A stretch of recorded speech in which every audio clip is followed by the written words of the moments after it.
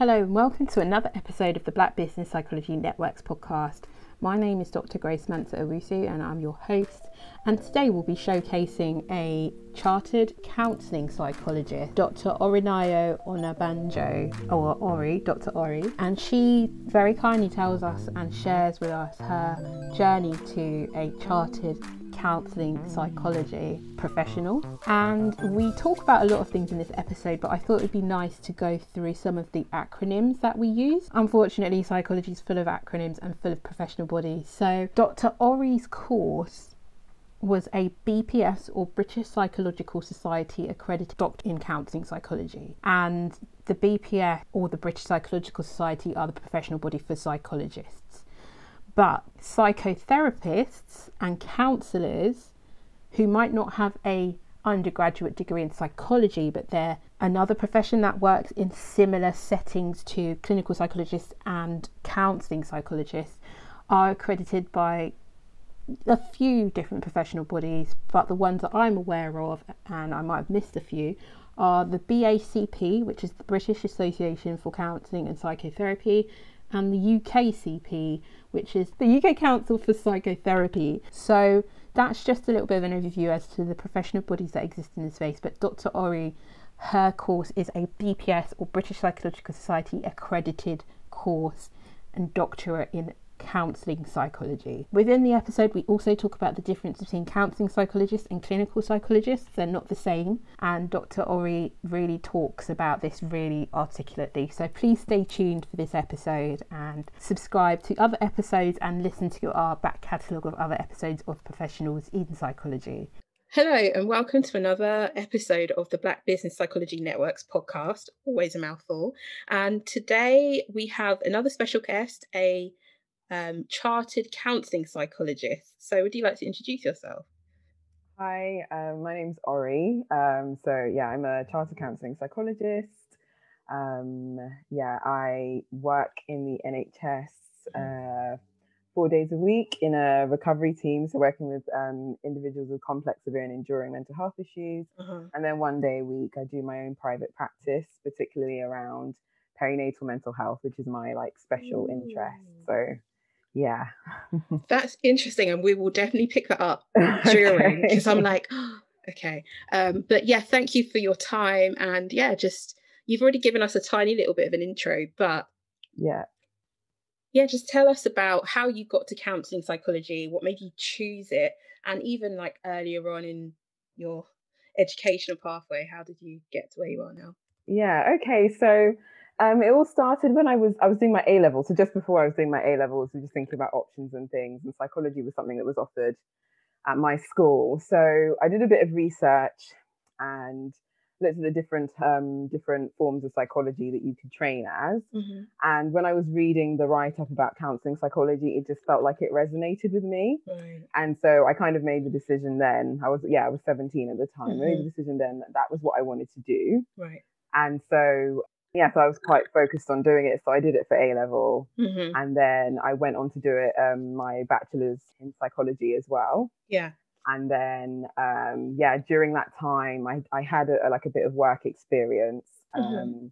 So I worked as a patient advice and liaison service volunteer within a mental health hospital. Is that called PALS? Yes, PALS. Yeah.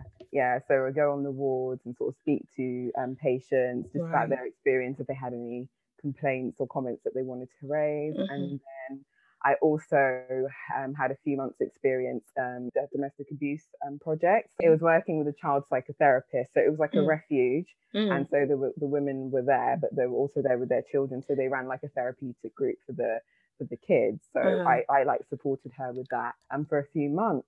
Yeah. And then after that, I just decided that, I need to find some relevant work experience, really. So I initially worked in a residential care home for individuals with mental health and learning disabilities. Right. And then I went on to work in a school. So with year 7 to year 9 as a student intervention worker. So that's working with students who were classed as having emotional, social and behavioural difficulties. Right. So after that, I went on to be work in a women's centre. So that's it was kind of like a one-stop shop. So people who'd maybe been in the criminal justice system and were now on probation, women who had substance misuse issues or social services involvement with their children, or mental health issues, or some women there were sex workers.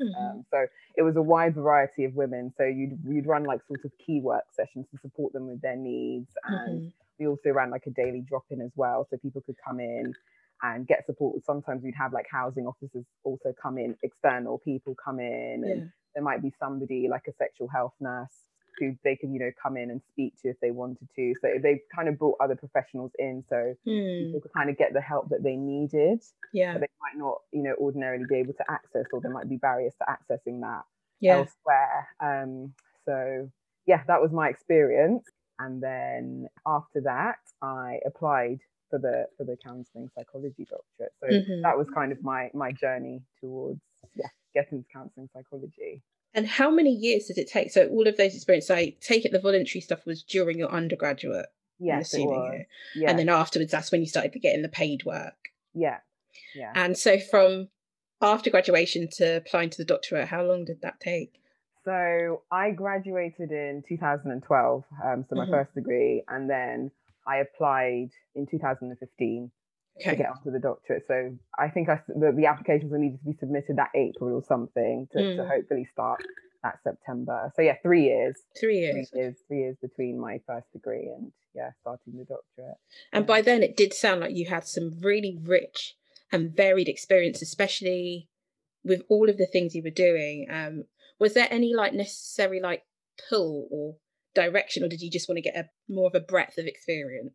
Yeah, I think at the time I was thinking more of a breadth of experience. Also, it was also what I was able to get. I didn't I guess with counselling psychology, there's less of an emphasis on needing to do an assistant psychology role. Yeah. They just want to see, well, anyway, when I applied, I can't really speak for now, but when I applied, they just want to see that you've been in a helping role, helping, caring role in some sort of fashion. So there was a pull to kind of just get as wide experience as I could. I mean, I am particularly interested in working with women. Yeah. So the working at the Women's Centre, that job attracted me for that reason. And my private work, I work specifically with women. I see. I train to mental health. So but yeah, I was just wanted to get as much experience as I could to make my application for the doctorate. And out of those ones, were there any particular favourites that you had? Probably working in the Women's Centre. I felt like, because I think my preference is working more with adults than adolescents. So even though I had the experience of working with year 7 to 9, I'm working in a school, and it was really, really good experience at the time. But after I'd gotten into the job in the Women's Centre, I just felt more kind of comfortable, more that it was more kind of along the lines of what I wanted to do. So I guess that was probably my favorite. And also the fact that it was really diverse. Like, it wasn't just one group of women or one particular issue that people were coming with. So it gave me quite a good breadth of experience. And I connected really well with my colleagues there. And I enjoyed it. I enjoyed it a lot. And also during undergrad, because I remember back to my days of undergrad, I don't think we touched any, because mine was a very heavy BSc, cognitive neuro type of course. We didn't touch anything to do with counselling at all, not even in the slightest. Maybe a tiny bit of Freud, but that was it. Yeah. How about you? Yeah, so it was quite similar actually. Counselling, psychology, anything to do with psychotherapy wasn't mentioned. Interestingly, I think in my second year we had, obviously there were certain modules you could choose, and there was one about Freud, and I did choose that module because I was quite interested in, I guess, the psychotherapy aspect. So yeah, it was very kind of cognitively focused social psychology. Neuropsychology. So yeah, it wasn't mentioned at all. And I think it was only because I knew counselling psychology existed before that. Yeah. That I was able to kind of know that I could still get to that even if my psychology degree, because they want a psychology degree, they don't sort of specify you have to have done any sort of counselling as part of it. But I think if I'd gone in and not known about it, it would have been nice actually to, sort of for them to have spoken more about the different forms and aspects of psychology that people could go into, but it was very much just what we were taught. We also got taught a little bit of forensic psychology, a little bit of that. So And at my university, I went to the University of Kent for my first degree, and I think they have quite a good forensic psychology masters as well. So a lot of people that I studied with were also keen, like thinking about going on to do that as well. So I'm quite glad I knew about counselling psychology before. Otherwise, it may never have even really occurred to me as an option. Yeah. And honestly, it sounds really bad. The only ones, because I was similar to you. So at age 15, I read some like career pathway book. I think I was really bored one lunchtime and I saw all the strands, but I don't remember seeing counselling psychology as a strand. It could be because I don't look it, but I'm a little bit older. So maybe, I don't know, I can't even say it didn't exist because it had to have existed then. I'm not that old. So I don't know why, like, I didn't know anything about counselling psychology until fairly recently, like maybe like 7 years ago. I didn't know it was a route until then, which is terrible because it's a viable route and there's work and there's a lot of the space of counselling psychology is actually really interesting. So it's nice to hear that you actually you saw it and it really resonated with you more than the others. Yeah. And another question, and I'm sure you get this a lot, but the difference between counselling and clinical and why you didn't choose clinical as well. Yeah. Okay. Yes, I do get that a lot, and I guess the first thing I would say is there's a lot of overlap because ultimately at the end of the doctorate, we can do the same job more or less. Like, you look at job adverts and they'll say clinical / counselling and sometimes / forensic psychologist as well. So you can do the same job. But I would say for me, I mean, I can't speak for like other clinical psychologists that I've spoken to and, about their own courses and what I know. So I can't speak for every clinical psychology course, but what I understand the difference to be is like, one thing is like the ethos and the philosophy. So my training was very much about thinking about things in a very relational way. Right. So this idea of co-construction and nothing is really objective and it's all sort of co-constructed and you interpret your experience. So this idea that in the therapeutic relationships you influence the client as much as they influence you, and it's that interaction, the bit in between. And also they really, really stressed the idea of mental distress. So they weren't, even though like obviously we cover the medical model and diagnosis and all of these things, and we obviously need to be able to work with that. But it was a very kind of a huge emphasis on non-pathologizing. So we weren't really that caught up on diagnosis, I guess. And, in terms of the teaching I had, there was a strong sort of emphasis on this idea that subjective distress, emotional distress is something that occurs in relation to something or in relation to someone. So there's this like strong foundational basis that's like based on relationality. Right. So that was a big thing, I think. And I'm not saying that in clinical psychology that idea of co-construction isn't talked about, but I know in my training that was something all the way through that was really, really emphasized. I guess another difference is that there's less of an emphasis on, I guess, CBT. So for me, we had, my first year was person-centered, so humanistic therapy, existential therapy as well. The second year was psychodynamic, and then the final year was CBT. So I think from what I understand of other clinical psychology, that the main emphasis is on CBT, but obviously they do cover psychodynamic models, systemic models, and all of those things. But I think there's a greater emphasis on that. But with counselling psychology, it was kind of like everything was treated equally, like there was an emphasis on each one equally. So much more integrative. Yes, it was. Yeah, it's a lot more integrative. I think also, again, I'm speaking from what I know. I think with counselling psychology, you have to do personal therapy, but I don't think that's necessarily a requirement for the clinical psychology. So for us, I think it was a minimum of 60 hours over the whole training. But they did say to us, really, you should just be in therapy the whole way through. And I more or less was. So that's not an optional. You have to be in therapy. So I say those are the main differences. But also, I guess my sense sometimes is like that there's more of a sort of psychotherapeutic focus with counselling psychology. So we also had to do, like, similar to psychotherapists who maybe would have accreditation with the UKCP. We also had to do 450 clinical hours. I was going to ask that because I love doing courses apparently. So literally I've still got like a few hours left, but I've just done a BACP accredited counselling psychotherapy course. So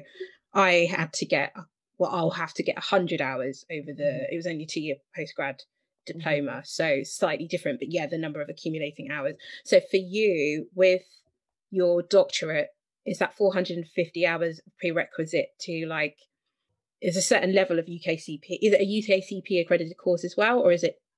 It's not a UKCP accredited course, because I guess from what I mean, like, I don't really know the ins and outs of it, but I remember somebody asking about it. So you don't automatically get UKCP accreditation, because I think a lot of the therapists accredited with the UKCP have maybe done like a psychodynamic, psychoanalytic training and 450 hours in that. Yes. And then they get their accreditation. So for us, it's just, I mean, you can obviously go on to do that. And I think if you did want UKCP accreditation, you wouldn't have to do another 450 hours.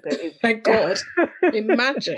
That would be like completely ludicrous. I think you'd need to do more hours to meet whatever they wanted to get to there. So I don't think just to not transfer it, but like a little bit of a transfer, because you're already BPS accredited. So it's not automatic, but I guess the parallel is that you have the same level of clinical hours required to be a psychotherapist. But from what I understand from other clinical psychologists I've spoken to, I don't think it's that stringent in terms of you must have 450 clinical hours, and that's not just on placement, that's actually delivering therapy. So I mean, you can't finish the doctorate until you get that, basically. So those are, I would say that's probably the main difference. It's just a sort of I guess, aside from those practical like things, I think it's just a different style, foundation, ethos, but ultimately we're able to do the same job.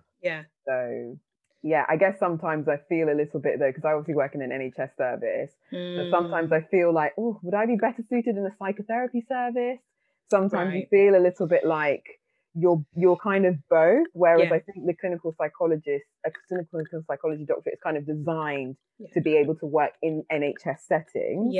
Whereas counselling psychology, you are able to work in NHS settings as well, but again, sometimes I feel like, oh, would I be, just in terms of, I guess, how I might think about things, or I sometimes think, oh, would I be better suited in the psychotherapy department? But then I'm technically not a psychotherapist, if you see what I mean, I'm a psychologist. So there is a bit of straddling. There's a couple of lines that you straddle, and and again, for the identity of the profession, it must be a little bit, because you can be in so many different spaces, it can be a bit confusing for you as well, like just to your identity as a professional. Definitely. I think that comes with time. You kind of have to figure out what that is for you, I suppose. So it's really interesting. And you already talked about how the doctorate is structured in terms of what you cover each year, but how do you find your placements in the doctorate as well, and how is that kind of slotted into the course in terms of practical hours versus theory? So you normally, each year there'd be like a list of placements, and one of the tutors would give a seminar, I guess, just discussing the different placements and seeing who wanted to apply where. So you did get support with finding placements, but you could also find your own and just run it by the tutors, and if they were happy with that, then you could go with that. So it was quite flexible. So a lot of my placements I found myself, they were just make sure you at least have, at least one secondary care NHS placement, because like mine was quite varied. I worked in an IAP service one year, then I worked in a school, like a primary school, and then another year I worked in a charity which supported clients who'd experienced childhood sexual abuse and sexual trauma, and then my last placement was in an early intervention psychosis service. So they do want variety, but they I would have had to do at least one NHS if that's what I wanted to end up going to work with. But in terms of like the structure, so it's like, with my course, it was like 2 days in lectures and then 2 days in placement. And then obviously the other days would be spent doing your academic work. And all other days, sleep. 5 days. I wish. I wish. So that's how it's structured in terms of, splitting your time. And where did you study? Because obviously each course will be slightly different in maybe their structure. So where did you do your doctorate? I did mine at the University of Surrey. Right, okay. And how big was your cohort as well? Like, Yeah, not that big. I would say it was about 15, right, 16. good size. So it was quite an intimate Yeah. cohort. I know other counselling psychology doctors, I think like in City University also do the course, and I think it's bigger, it's about 30 to 40. So yeah, it's big. 15, 16. So intimate enough, but yeah, it was, I think it was a reasonable size. I think that's a good number for 3 whole years. I'm sure you got to know each other quite well. Well, yeah. we did. It's interesting because as part of the doctorate, we had to do this thing called personal and professional development groups, and so like you'd all sit in a circle. Yeah. And it wasn't group therapy, but it was like about observing the group processes. Yeah. And sometimes, conflicts and things would arrive, and it would be about the interpersonal dynamics. So I mean, you got familiar with other people's characters and triggers and things like that. So it was quite intense, but yeah, you definitely did get to know people. Absolutely. And in terms of your actual time on placement, well, actually before that, let's talk about money. And I'm only asking because I know educational and clinical, there is like a funded NHS route or local government route. But is that the same for counselling? Because I'm hearing that's not the same for a lot of other areas like forensic. Yeah. So no, it's not the same. It's not the same, which is a bit of a sore point. But anyway, I think now they are doing postgraduate, so doctoral loans that you can take out. They are doing that now. But when I applied, that wasn't the case. So in my case, I took out I don't know if you've heard of the Korean development loan. Yep, I got one of them too when I did my master's many years ago.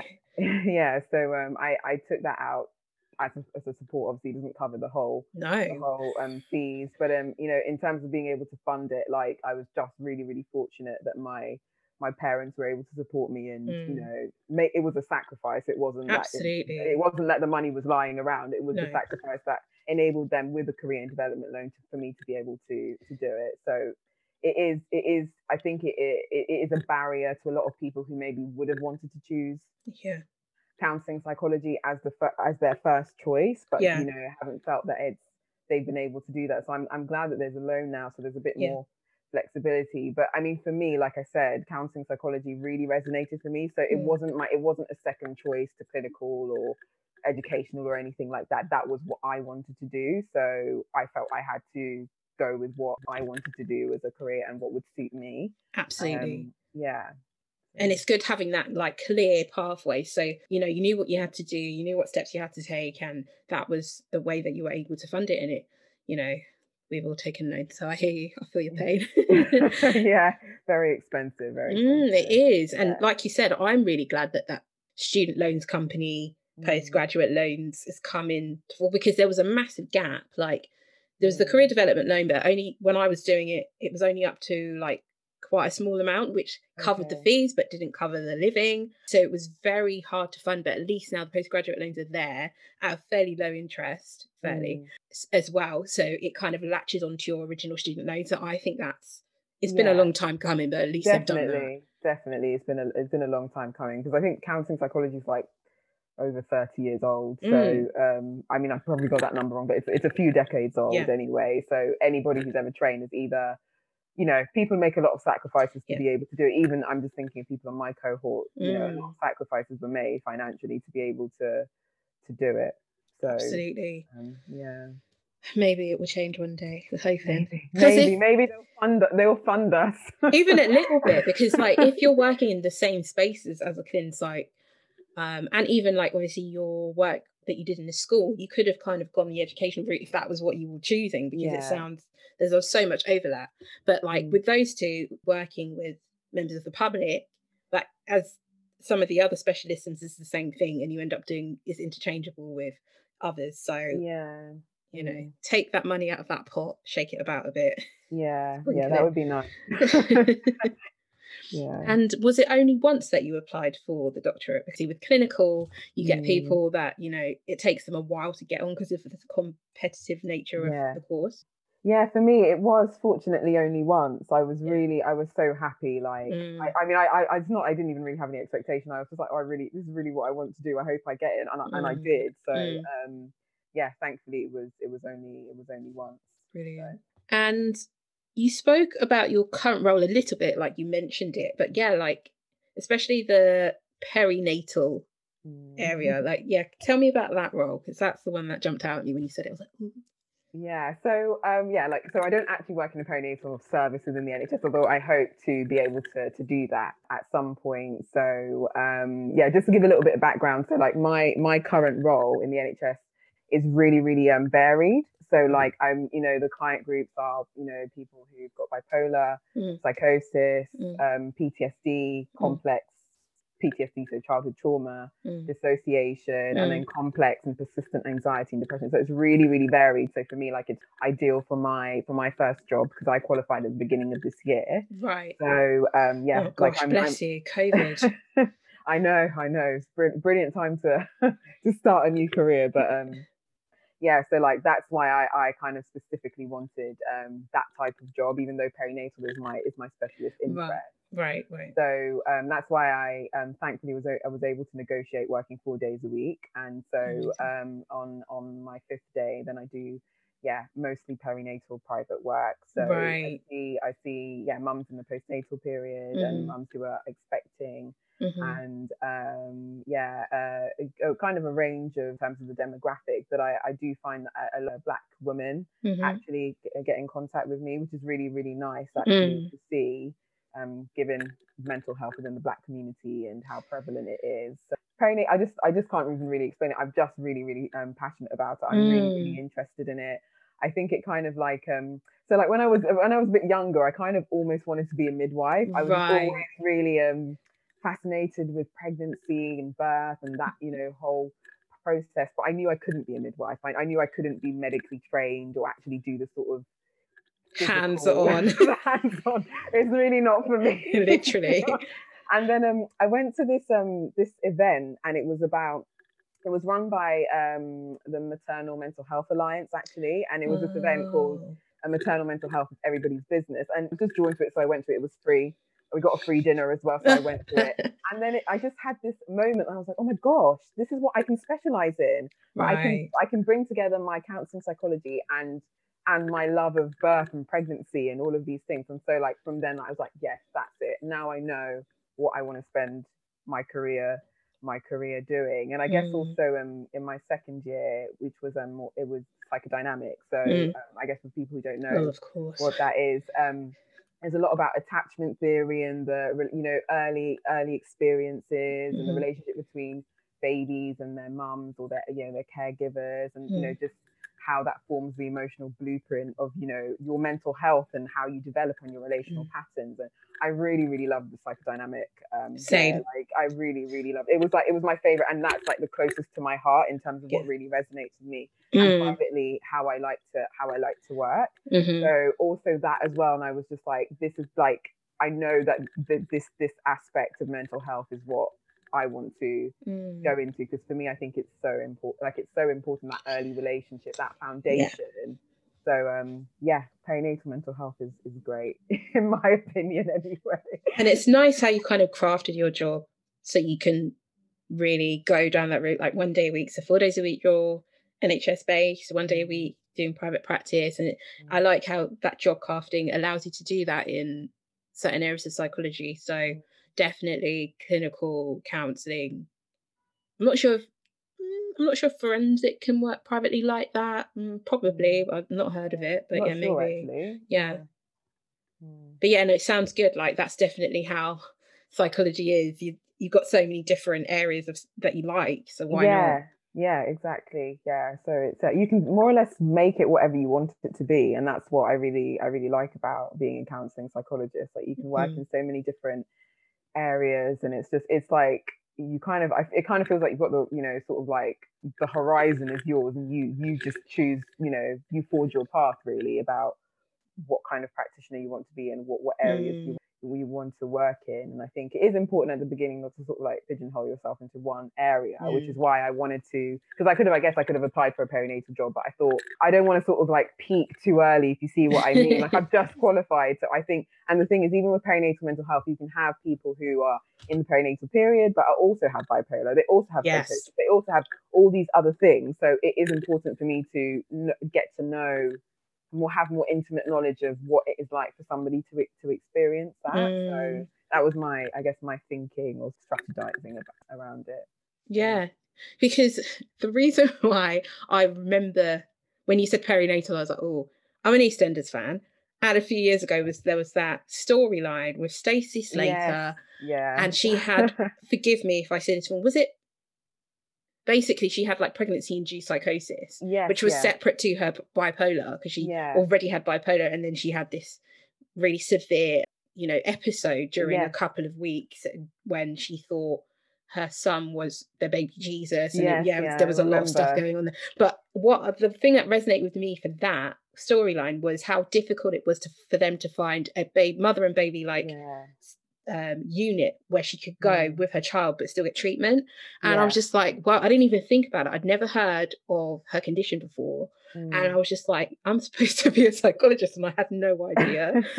So that's why it was really, when you said that, I was like, oh, that's so interesting. Because I remember I was watching EastEnders at the time, and like that was my I hadn't connected the dots about perinatal psychology, to be honest, at that time. But I remember at the time that was my first sort of experience of seeing someone go through postpartum, or call it perinatal psychosis. That was, and that idea of the mother and baby unit, and so it was really good to kind of raise awareness of that, because I didn't even know that existed. But that is a problem for a lot of people, having to, if they do become really ill, having to go to a mother and baby unit, and sometimes the closest one is actually quite a few hours away, and that could be really, really quite traumatic, actually, on top of whatever trauma that they may have experienced during birth, or with their mental health deteriorating. So and there's not that many actually in the UK. There's not. I know they're pumping a lot more money into perinatal services, and there's a lot more perinatal community mental health teams and things like that. But there's a lot to be done in that area, I think, in terms of service provision. Yeah, definitely. See, who says TV and soap operas are not educational? They are very educational. I think EastEnders is very educational on how not to live your life. 100%, exactly what I was thinking. And now since COVID, so obviously you poor thing, you qualified the beginning of the year. And then, so I'm sure you were doing face-to-face work when you were on placement, and you were doing face-to-face work up until March. And then had you done any online work before that? And how did you find the adjustment? And how do your clients find it as well? I hadn't done any online work before. It was all, we were trained to do face-to-face. So this idea of, I mean, obviously I knew about online therapy and stuff, but I always thought like that's kind of like the secondary option, that face-to-face is best, really. And so doing therapy virtually but also over the phone is actually really challenging. So I feel like it's been several months now, so I feel like I'm more used to doing it virtually, so via like Microsoft Teams or something like that. So you see a person, you see a face. You see a person, but some of my clients, they've never seen me, I've never seen them. We just talk on the phone. So it's difficult, because it's like, that's not, you weren't trained, like obviously you were trained to be a psychologist and know what you're doing, but there's so many cues that you rely on when you can see someone's face, when they're about to speak, because with a phone you can end up talking over each other, because you can't see if somebody's about to say something. And obviously you find your rhythm as you get to know your clients, and you just get used to leaving a little bit more space, and you just have to really listen and tune in if you hear any, I guess, emotional changes. But it's difficult when you've not actually met the person in the first place, physically or even virtually. I found it challenging. It's doable, and you do the best you can. And for some clients, actually, they're quite happy to have therapy over the phone. Yeah, they love it. They actually don't want it any other way. I've worked with services where it's only telephone, or telephone and online only. So I think in a way it allows them to kind of conceal themselves, hide a bit, because it is quite exposing. Therapy it is exposing, and I also know that, being on the receiving end of it, during my training as well. So I can understand it, and the reality is some people don't even have the facilities to be able to do it virtually as well. Exactly. So if you can't do it face to face, then the option is, for some people, is telephone. So challenging year to start, because I obviously had all these, I guess, hopes and aspirations and fantasies about what it was going to be like. I finally finished, and I'll be coming up onto a year qualified, in a few months. And it's just like, yeah, it wasn't, well, this year's not been what any of us envisioned, really. So what can you do but roll with the punches and, you just make sure you practice self-compassion, because it's hard and you're just not, none of us are used to this. And I think my service has, found its own rhythm again with, adapting and things. And, online therapy can work quite well, or running like online and therapeutic groups as well can work quite well. So yeah, I think this is just the way of the future we've been forced into. We have, definitely. But, and with your NHS work, are you doing any face-to-face at all, especially with the NHS work, or is it all home-based? Yeah, it's all home-based. So I'm working from home, all week. I'm not doing any face-to-face work at the moment, which is I miss face-to-face work. It's just a different energy. It's a different sense, and it does feel like there's something missing, even though I'm used to how I'm working now. But it's like I can't wait. It's not the same, and I can't wait to be able to do that again, because it's just different. The quality is just different. So. Yeah, I hear you. Also, one more question, like back to the 450 hours. So when you were training, did you kind of like split it into years, or was because you were like mostly on placement? I think you were mostly on placement. So that meant you were able to clock off those hours quite regularly. So how did it work when you were on those placements, and how did you get assigned to clients and things? Yeah, so you would, as you were on the placements, you would be building up your hours. So like each year you would have to have gotten a certain number of hours for you to proceed to the next year. So they wouldn't just kind of like just get 450 by the end. They wouldn't they wouldn't do that. You'd be getting a certain amount so that it wouldn't be too much of a rush by the end of it. But in some cases, for some people it was, because you can't control clients' DNA all the time. It's difficult. You get used to it, especially if you're depending on the type of service you can work in, where it's might be difficult. Certain client groups are harder to engage than others, and it is a part of the process. But I think when you're a trainee and like, please just come, because I need to get these hours, please. My whole life and qualification is riding on you just coming to this session. Please. Just come to 2 and I can count them hours, and if you don't want to come again, that's fine. Yeah, so it is a stressful thing, but sorry, and the other thing you asked me was like how you got assigned clients and things. You obviously have a clinical supervisor, and then you'd have discussions about people they thought were suitable for you. And they'd sort of give you a list, and then you contact those people. And you could also say, oh, I'm interested in maybe, like, for example, the early intervention psychosis service. Like, if, for example, I'd been specifically interested in someone who also had comorbid social anxiety, for example, then I might, or have been like, oh, can I, if I saw that type of client, I might ask, oh, can I see this person? And then there'd be a discussion about it. So there was flexibility in terms of what kind of clients you wanted to see, but they would also, they would give you training cases, obviously, that weren't which were challenging. Obviously, by my final year, they were challenging, but they weren't like too challenging for your level. Not like highly complex, and you haven't actually qualified, and you're like, what? No, that would just be mean. That would just be mean. Yeah.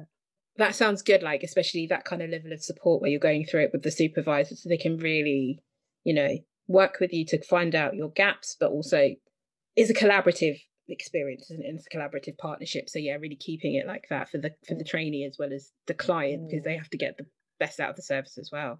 Yeah, definitely. Yeah. It's definitely. Yeah, I enjoyed my placements. Generally. Again, it was quite diverse, and you came in contact with a lot of different stories, and it is very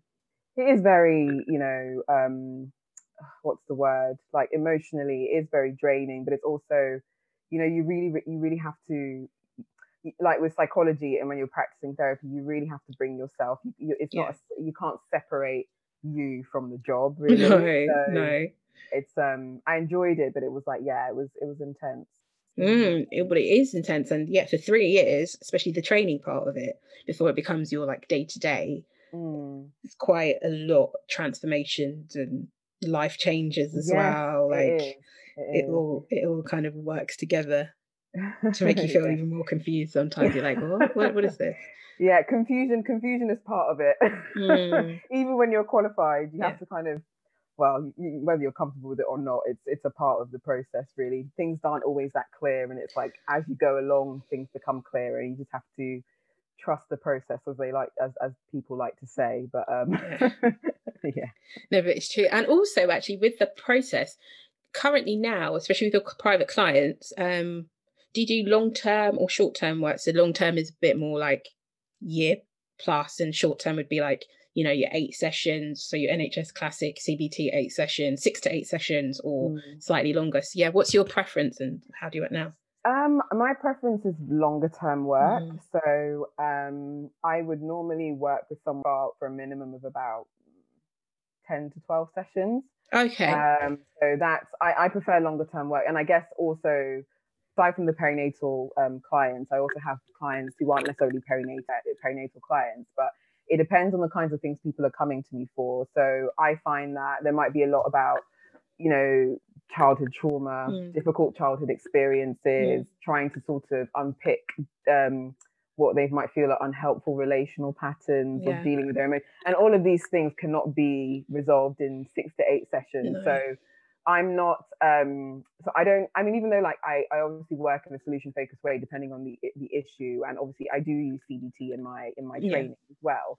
But like, again, like I said, the psychodynamic interpersonal way of working, is really how I like. That is a kind of a longer term process when you're trying to kind of shift things that have been there for several years, or really, you know, it's not always about taking people back to their childhood, but some of these things are deep seated, they're deep rooted, and they need time to unfold and unpick, and for you to get to know and process unresolved trauma, and it doesn't have to be trauma like what we would, you know, naturally think is trauma, but you know, sometimes people's trauma is very subtle, it's ongoing, and in a way can be chronic, but isn't like in your face, but it kind of chips away at them. So, you know, for those people, like I would work in a more long term. And I find aside from my perinatal clients, that a lot of people come with interpersonal issues, emotional issues, and mostly, and wanting to figure out family stuff. Yeah, there's all it comes, even though people think it's not about that, it creeps in. Definitely creeps in. So yeah, no, it's interesting to hear your preference, especially doing a lot of your placements within NHS settings where you do have your default more common solution, which would be 6 to 8 CBT with PWPs anyway. That's what a lot of people would be familiar with when it comes to therapy, especially on the NHS. So yeah, it's interesting how you like longer, probably based on your psychodynamic preference. Yeah. Psychodynamic is a bit more of a marathon than a sprint. Yeah, that's a really good way of describing it, definitely. And I'm here for it. My therapist said this to me the first time we had like an assessment. I was like, oh, you know, like, so how long? And he's like, listen, to be honest, however old you are, that's how long it's taking you to live your life and develop experiences and have trauma.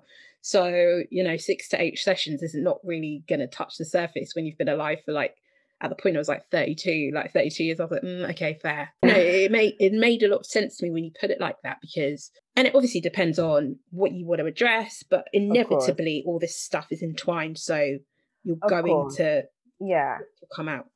Yeah, definitely. I think so. And I think, you know, for some people, maybe the function of therapy is like problem solving particular issues, or they want coping skills on how to manage triggers. So maybe you can do 6 to 8 sessions or whatever, 10 sessions, but that's the function of it. So if someone came to therapy for something like that, then I'll give them 6 to 8 sessions if that's what they wanted. Yeah. If you're coming to me about the deeper stuff that's really originates in your childhood or your adolescence, you know, during adolescence, then I will be honest and say, and also I think I do like to say to clients who contact me, and I always ask them about their expectations. I'm always very explicit that this is not a quick fix. This isn't, yes, you might, you know, I don't really like the word expert, but you might see me as the expert or whatever. I have, you know, but I can't work miracles. It's a very much a collaborative effort, and we both have to be engaged together to get you to where you want to get to, or further along that journey. So don't expect, it will just change. Miracles overnight. Yeah.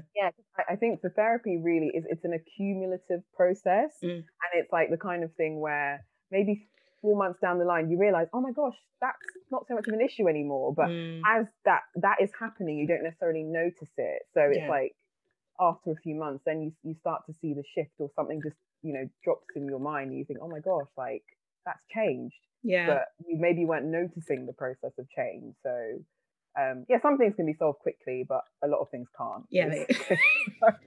I think it's good to be honest about that. Yeah, you have. It's part of being transparent. But also it's managing those expectations, especially if someone's especially if they've never had therapy as well before, and even if they had, it varies per therapist too. So what you're comfortable with, how you work as a professional, and the relationship you would have with the client is very different from person to person. Okay, so what do you think are the skills that are needed to be an effective counselling psychologist? So what do I think the skills are? So I think there's quite a few things. I think one of the main things I would say is that you really, really have to have a heart of compassion. And I know that might seem really obvious, but like... It isn't obvious. And it's also not very common. To me, you really need to have a heart of compassion. You really, to be able to embody compassion and warmth and emotional safety is what people should feel from you when you're talking with them or interacting with them. I think is so key. And even though yes, you don't bring your stuff, or if somebody says something really distressing, you don't start crying in the session or something like that. But the willingness to be, I guess, vulnerable, but in a boundaried way, so that the client can see that you feel you're connected with how they feel, and that their pain affects you, because it should. Because that's what you're there for. You're there to be affected and to help them process it and work through things. So I would say compassion is a huge thing, and warmth within the idea of compassion, because you're dealing with people's emotional distress, and a lot of people are suffering, a lot of people are in a lot of pain. And so if you're not, it's not, people have different levels of compassion, obviously, but I think you have to have a lot of it committed to developing a greater capacity for compassion. Because even doing the job for a while, you might become desensitized to hearing trauma and all of those things. You have to watch that, and obviously take time out when you need to. But that is what people need to feel that you get what they're saying to you, not just hear that you get what they're saying to you. So I would say that. I would also say being emotionally attuned is a really, really big one. Being able to attune to what they say, but also what isn't said, what's unspoken as well. Being able to, I guess, offer that sort of, like I said, safe environment, but that mirroring. Because often a lot of people have come and maybe have not had their emotional states mirrored to them, and so it's difficult. They're not able to maybe develop a kind of a strong sense of who they are, because you don't get that. Going back to psychodynamic thinking, I have to get this in here. But this idea of like, it's through like your mum or whoever, primary caregiver, as they kind of attune to you, and so just being able to offer that mirroring, and you know that feeling when you talk to someone, you bring a problem to them, and you just feel that it's like they can see exactly your experience. That is so healing. See, I can't tell you how powerful it is. It is so powerful. It's not because it solves everything. Therapy is not just about being emotionally attuned. You have to do things behaviorally and change and all that stuff. People need to feel understood. They need to feel like somebody understands my experience, because that creates that emotional safety. Then they can tell you their emotional truths. And you know how many people are carrying around things and they can't tell the truth about what's really going on for them, how they really feel. But if you're attuned, then you open that up for them. So I think that's another one. So empathy comes into that as well. But I would also say being really, ideally, interpersonally skilled, because you have to manage stuff, and you have to, how to be tactful and diplomatic, but also kind of knowing when to challenge and sort of call things what they are, I think is also really important, but in a way where people don't feel like you're being punitive. But also being willing to, if a client is not happy with what you said, being interpersonally open enough to be like, I have a sense that you didn't like what I said and you're angry with me. Should we open that up? Or, you know, I say to my clients that, like, please, if I ever say anything, because we make mistakes, I make mistakes, you know, I might say the wrong. Please tell me if you ever feel like I've said something and you're really, really pissed off and you really didn't like what I said.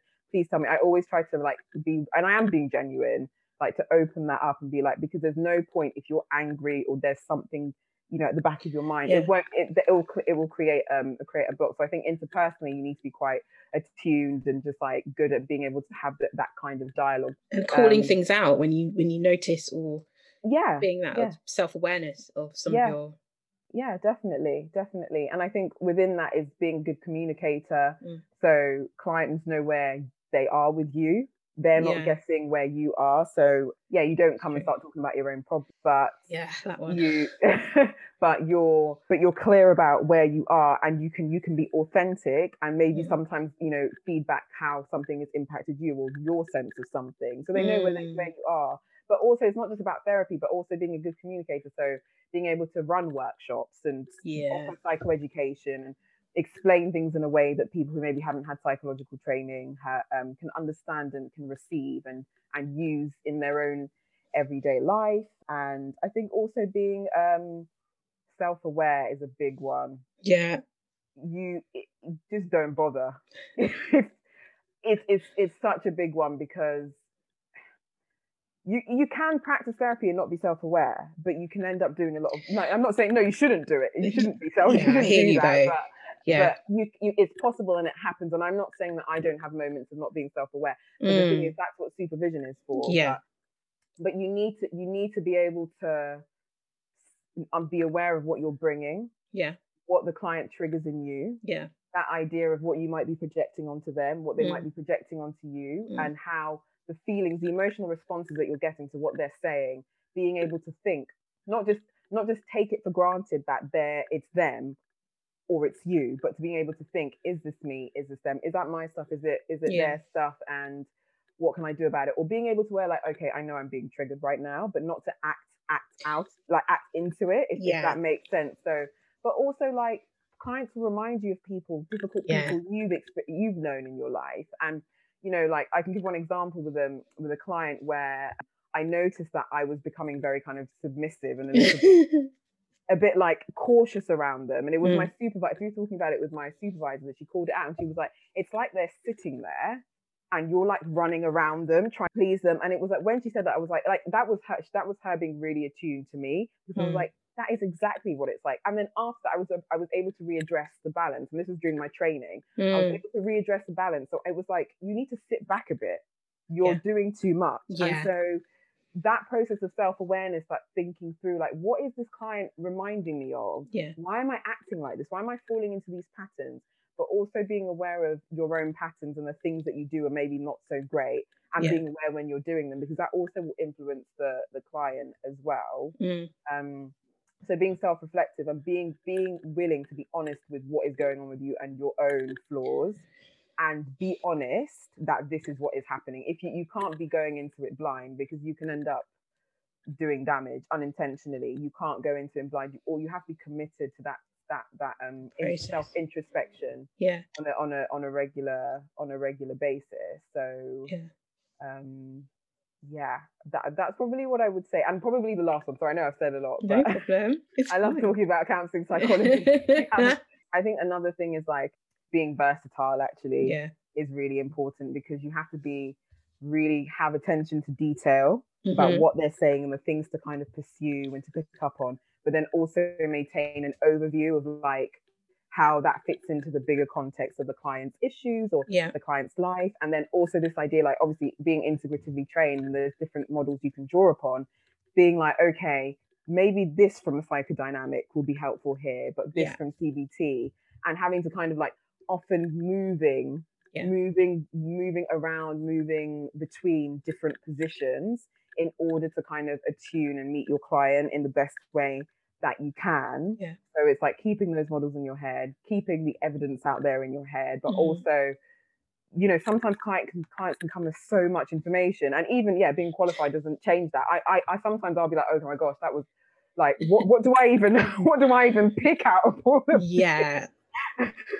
Yeah, I can So definitely relate. it's that, yeah, so it's that complexity, but being able to hold the anxiety that it might evoke in you, but still be able to pick out what you need to and pursue what you need to and bring in what you need to, I think is really key, to be honest. Absolutely. So I mean, there's lots of other things, like humility is a big one as well, because of the power dynamics that inevitably happen as well. But yeah, those are the ones I think are particularly important outside of the logistical operational type things that you need to be able to do to function in a in a psychologist post. Nice. So, yeah, no, they're really good, especially the self-awareness piece of basically not lying to yourself and being as open as you can be, because people can tell, and like, you don't know what energy you're emitting. You might not be aware of that, but other people, especially in such an intimate space of therapy, you and another person, if it's on the phone, literally you can hear the person's breath. It's like, and how that is very intimate from one stage. And then even if it's online, like, they're looking at your face, they're not distracted by anything else part of your body. So that's also quite that's a good point. You can't, there's nowhere to hide. So there really isn't, especially if you've got an expressive body language or an expressive face. So you've got to be able to be aware of that and call it out and just use it to use it to your strength if you can do, and use it to reassure the clients and not scare them. Yeah, hopefully we don't want to be scaring clients away. Definitely not.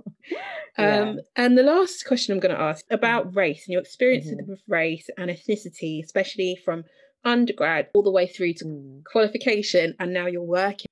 Yeah, so I guess what I can say about that is that I wouldn't say that I've experienced any sort of overt racism or overt discrimination. But what I would say is that the lack of diversity is a problem. And to be honest with you, I'm obviously a lot more aware of it in recent years, but because I for example, I went to a school where I was the only Black girl in my year for a decade, for the span of a decade. So I was very used to being I was very used to being the only Black person and being surrounded by white people or people of other that weren't Black, basically. So in a way, it wasn't even an expectation of mine, because that's just what my world was. But I think as time has gone by and I've gotten older and I've done the training and stuff, like, it has been difficult, because it's like with my training, there was no Black or minority ethnic really tutor. I mean, there was guest lecturers, but they weren't like on the team. I was the only Black person in my cohort. There were two other Asian girls who I'm actually really close with. So we used to call ourselves the ethnic minority group. so that, like, as time went by, you kind of like really like, but then you kind of dismiss it, I guess. But yeah, so that, that's difficult in a way, because you don't see people who look like you. And to be honest with you, I don't really have that many lectures on the issue of race, to be honest. And I think that's something, and I think that's probably across the board, really. And that's something that does need to change across training programs, and there needs to be more diversity. I mean, there are not, from my knowledge, there are not that many Black counselling psychologists. I was going to ask, I'm not as familiar with counselling psychology as a route. I only know one other counselling psychologist who happens to be white, so I don't know a bigger, wider picture of that, but I'm going to guess and say like the rest of psychology, but of course in the lesser known areas, areas, it's probably not going to be the most diverse. No, there's not many. I mean, like, I do kind of like try and do research, see if I can find any, but I think today, and I mean, it might sound a little bit weird, but like, I actually make a note of who, when I see a Black counselling psychologist, I make a note of their name if I see them on LinkedIn or in another space. And like right now, I think I've got about 10, including me. So when you think about, there are many counselling psychologists out there. There are, even though it's less known, there are still a lot of counselling psychologists out there. So it's not very diverse. So yeah, I guess that is tricky. So I've never sort of had any sort of overt, but it's like when you're not not mirrored, your own experience is not mirrored. It's just not really part of the conversation. No, I guess it is difficult. And I guess, like, you know, even like in certain professional, like work related spaces, I've been, even though like at one point I remember I was sitting next to one of the psychologists within the team, and I remember being miss, it was assumed that I was like a student, and it was just like, not that they would have known, but it just felt they like went straight to that assumption. They went straight to that. They didn't ask, because I was new in that particular service at the time that I was there, and they went straight to, oh, you're a student, and I was like, no, I'm a psychologist as well, and I could see there was a bit of a shock on their face. It was subtle, but it was like, I kind of just thought, really, you see a black woman and it can't even cross your mind that I might also be a psychologist, given I'm sitting next to, there weren't that many people in the room at the time, but given I'm sitting next to, and I'm, you know, but so I mean, things like that, or, you know, times where you've been sort of assumed, like somebody's called you by the wrong name and assumed you're the other black person in the particular space, for example, and it's like, no, we look very different, and I had we sound very different. Same conversation with 2 episodes ago. It was with a clinical psychologist, and she said she was on placement, I can't remember, and the other black girl dropped her lanyard, so the security card. She went off somewhere, and the security guard saw my friend and handed her the wrong ID. Oh, you've dropped your ID badge. She's like, no, that's not me. It's terrible, isn't not it? me. It's terrible. We're not the same person. Yeah, so things like that doesn't happen often, but things like that, it just makes you feel like, you know, you feel like an anomaly, and I guess I am an anomaly. There are not that many black people within a mental health service. You don't find, as the higher up you go, the less black people you find. So seeing a black psychologist, for example, is not that common. You find it, but the black people within the team are normally maybe a lower band, or like, you know, maybe based on their training, obviously. So you know, so you just kind of think like, no, we can occupy these spaces too. We can occupy these spaces too, and we intend to. Anyway, I intend to occupy these spaces because we need to be there. We need to be seen, because, you know, we especially in London, we serve such a diverse community. So there's no, you need it if you want to also meet the needs of the people that you're actually working for. You're actually working for. So yeah, those are my experiences, and you just kind of think, but well, anyway, it is what it is, but it shouldn't be that way, really. And like I said, it's not dissimilar to other similar things I've heard in other professions, not just psychology. But I think what you're talking about, like counting the black counselling psychologist, I am. That's exactly why I set up the Black Business Psychology Network. Is a meetup group that was set up. It's terrible. In my head, it's 3 years, but I think it's about 2.5. I can't remember. So I did the same, because I was going to Division of Occupational Psychology conferences for years, off and on, and I could literally count on one hand how many other black people would be in a room of hundreds, like at least 200 to 300 people, and that's probably being generous. That's probably being like not generous, the opposite, stingy with the numbers. And it's just like, where is everybody? Like, I can't. Indeed, where is everybody? Look, I'd find one other, and I think it was 2016, and that was the trigger. And I was like, what's going on? Because I've been coming here for years. Like, where is everybody? And we are around. And once you start doing things like that, you find people, and you're like, oh wow. Out of the woodwork, so to speak. We're not in the woodwork, but no, we're not in the woodwork. No.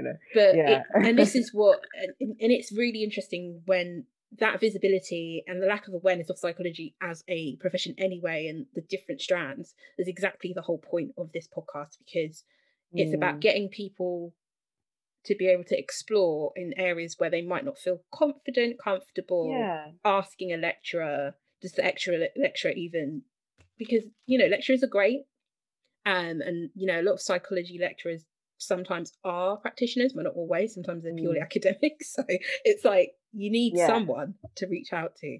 So and I think, like, as part of that, because I have had not loads, but I've had a few black aspiring counselling psychologists specifically reach out to me on LinkedIn. So I've started like running sort of like a monthly sort of informational session.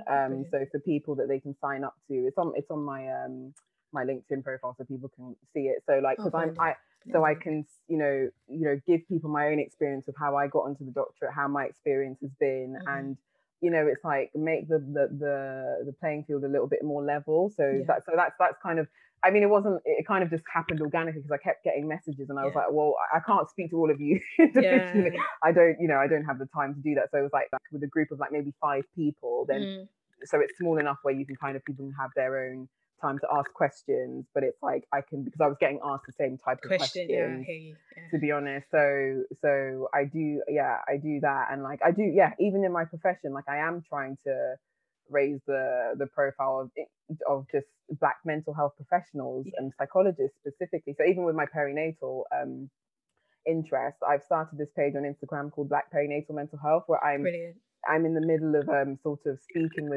connecting with other professionals. So I've spoken to a midwife, doula, GP trainee, other psychological therapists and psychotherapists. So we can form the idea of we're in the process of forming sort of like not a program, but like being able to offer like clinics. Like, so for example, a themed clinic might be well-being, mental well-being, and maybe me and other psychological therapists can run that.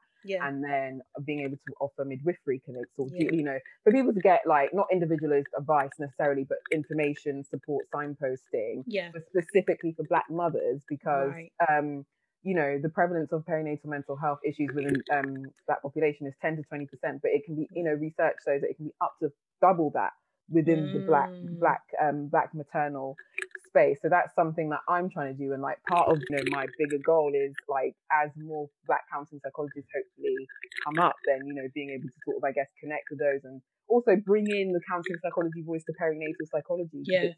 It's not really, I know of only 2 other perinatal psychologists who aren't necessarily Black, but within that field. But it's like, it would be nice to have more Black perinatal psychologists within counselling psychologists who are also interested in that area as well. So it's so important. Speaking of podcasts, me and my husband actually started a podcast called The Bee in Bane. So oh, I love that. So that's not psychology based, but like we're interviewing different Black professionals doing big things in their industries, and just across a whole range of industries, to just kind of elevate our voices a bit more. And it's important. We can do well, and we are doing well, doing really well, and repeat, and it needs to be seen, not just by us, but by everyone. Absolutely. Absolutely. So thank you so much. It's definitely been a pleasure, and I've loved talking to you about counselling psychology. Like I say, after all of these, I always learn a lot. So it's really interesting hearing someone who's gone through the training now, COVID working. Yeah, that's a good way of describing it. But no, I've really enjoyed it. I've really, really enjoyed it. It's been nice speaking with you, and you too. Yeah, I'm very proud to be a counselling psychologist. So yeah, anyone who wants to know more, they can just contact me. I'd be happy to speak with them. Brilliant. That's it. Yeah. Well, thank you, and have a good evening.